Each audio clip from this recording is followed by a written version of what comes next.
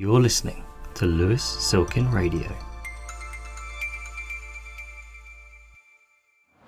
Hello and welcome to Lewis Silkin's newest podcast. This is the in-house Employment Lawyers Coffee Break with me, Colin Leckie, and my colleague, Taryn Dwockley. Taryn, have you got your coffee at the ready? Controversially, I've gone for a chai tea today, Colin. Chai tea? I'm not sure about that. You're probably celebrating your nomination as International Employment Lawyer of the Year, aren't you? A typical of choice to do so. And actually also congratulations to everyone else on the call who's been nominated in the in-house category. Yeah, and Taryn will be thanking his mum later on in the podcast. Nomination form for him. Anyway, so back to business. So what is this new podcast highlighting two key legal developments or practical takeaways from the world of employment law, building on our in-house employment lawyers community. Many of you will come along to our regular events in person and online, and this is something that builds on that. Without further ado, over to you, Taryn, for the first development. Thank you. Well, in the last few weeks, we've seen the fallout to Lawrence Fox's comments on GB News dominate the headlines, and we thought we'd start on safe grounds with an entirely uncontroversial topic that had absolutely no prospect of getting us cancelled. But that wouldn't be as interesting as covering Fisher and London United Busways, so I've decided we're going to cover that instead. Afterwards, to steer us into safer waters, I'll hand over to Colin, who will share insights on the Worker Predictable Terms and Conditions Act. So, for those unfamiliar with the Fisher case, it concerns a claim for direct discrimination on grounds of gender reassignment. The claimant's claims included assertions that a driver had nearly hit her with their bus in a near-miss incident, and that an insult was used by another driver who referred to her as a wanker. The tribunal dismissed the claims here and found that the key incidents did not happen, and going forward, to try and avoid us being cancelled in our very first show, I'm going to refer to the second incident as the insult rather than continually referring to the profanity in question. However, the purpose of raising this wasn't just to have a bit of fun and being able to swear into a microphone. It's because there are actually two key takeaways, we think, for this audience. First, the finding around gendered swear words. On this, the tribunal held that it did not consider that particular insult to be a gender-neutral term.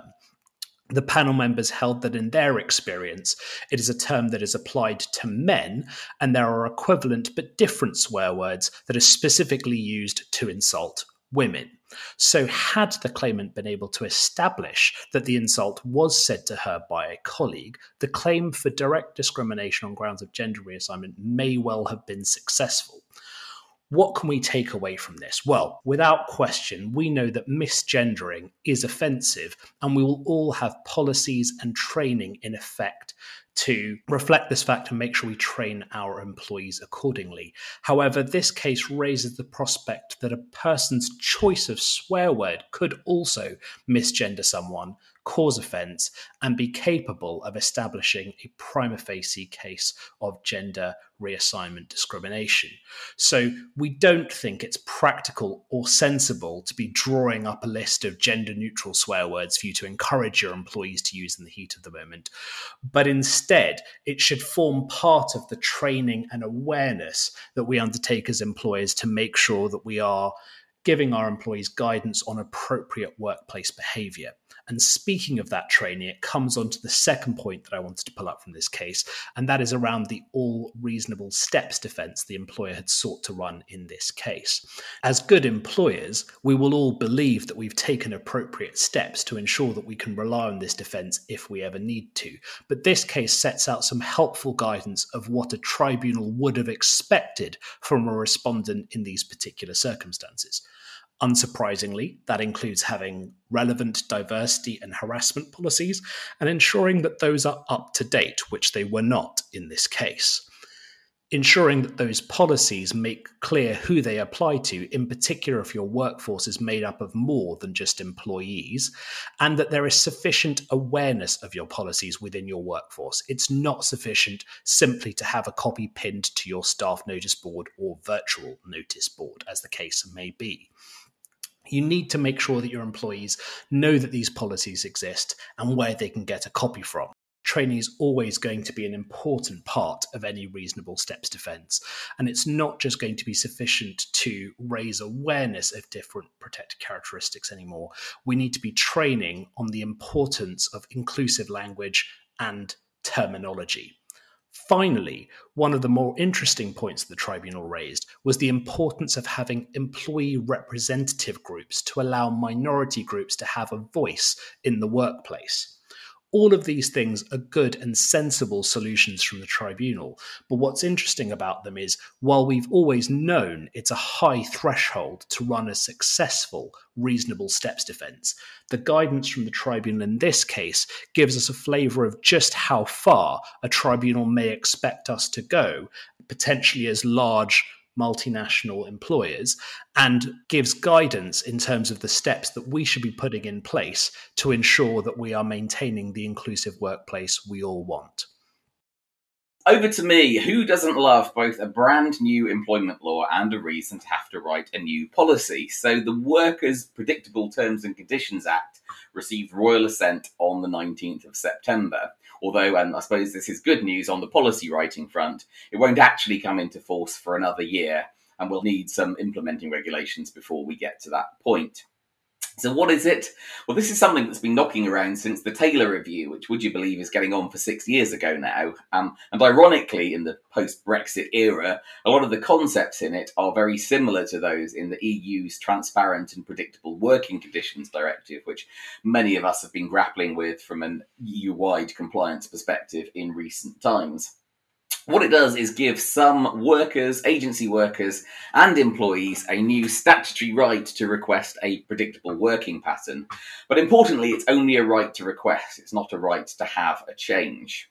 But you'll still need a process for considering these requests, so that's where your policy comes in.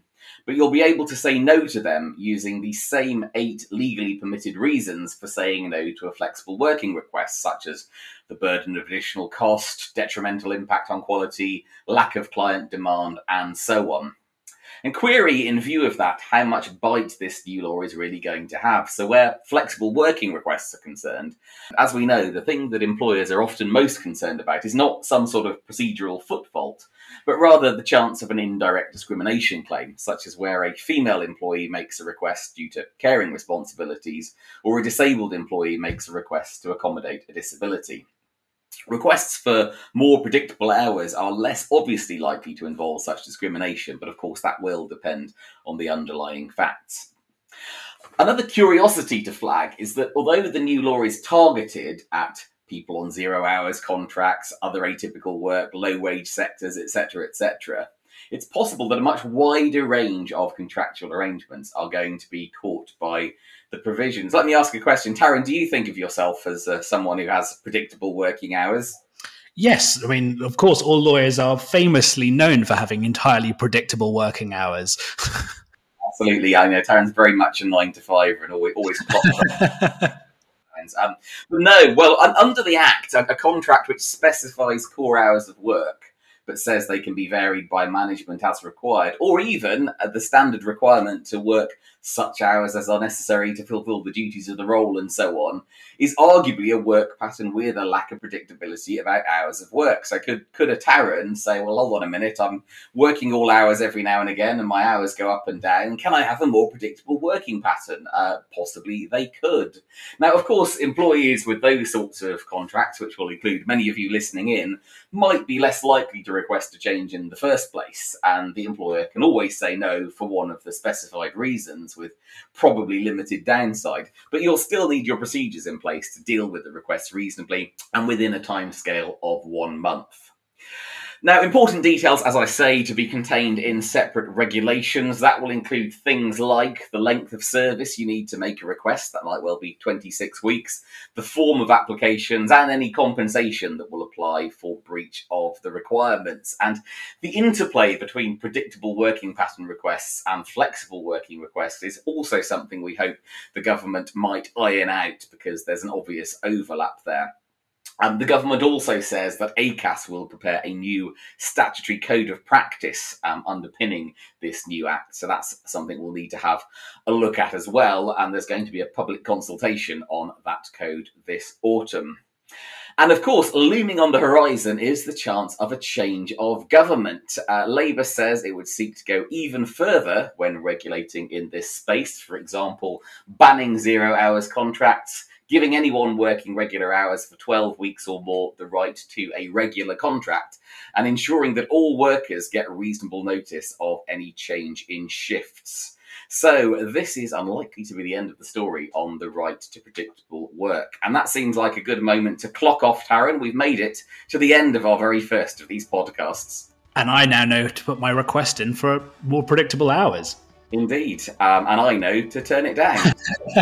So please do join us for the next of these podcasts.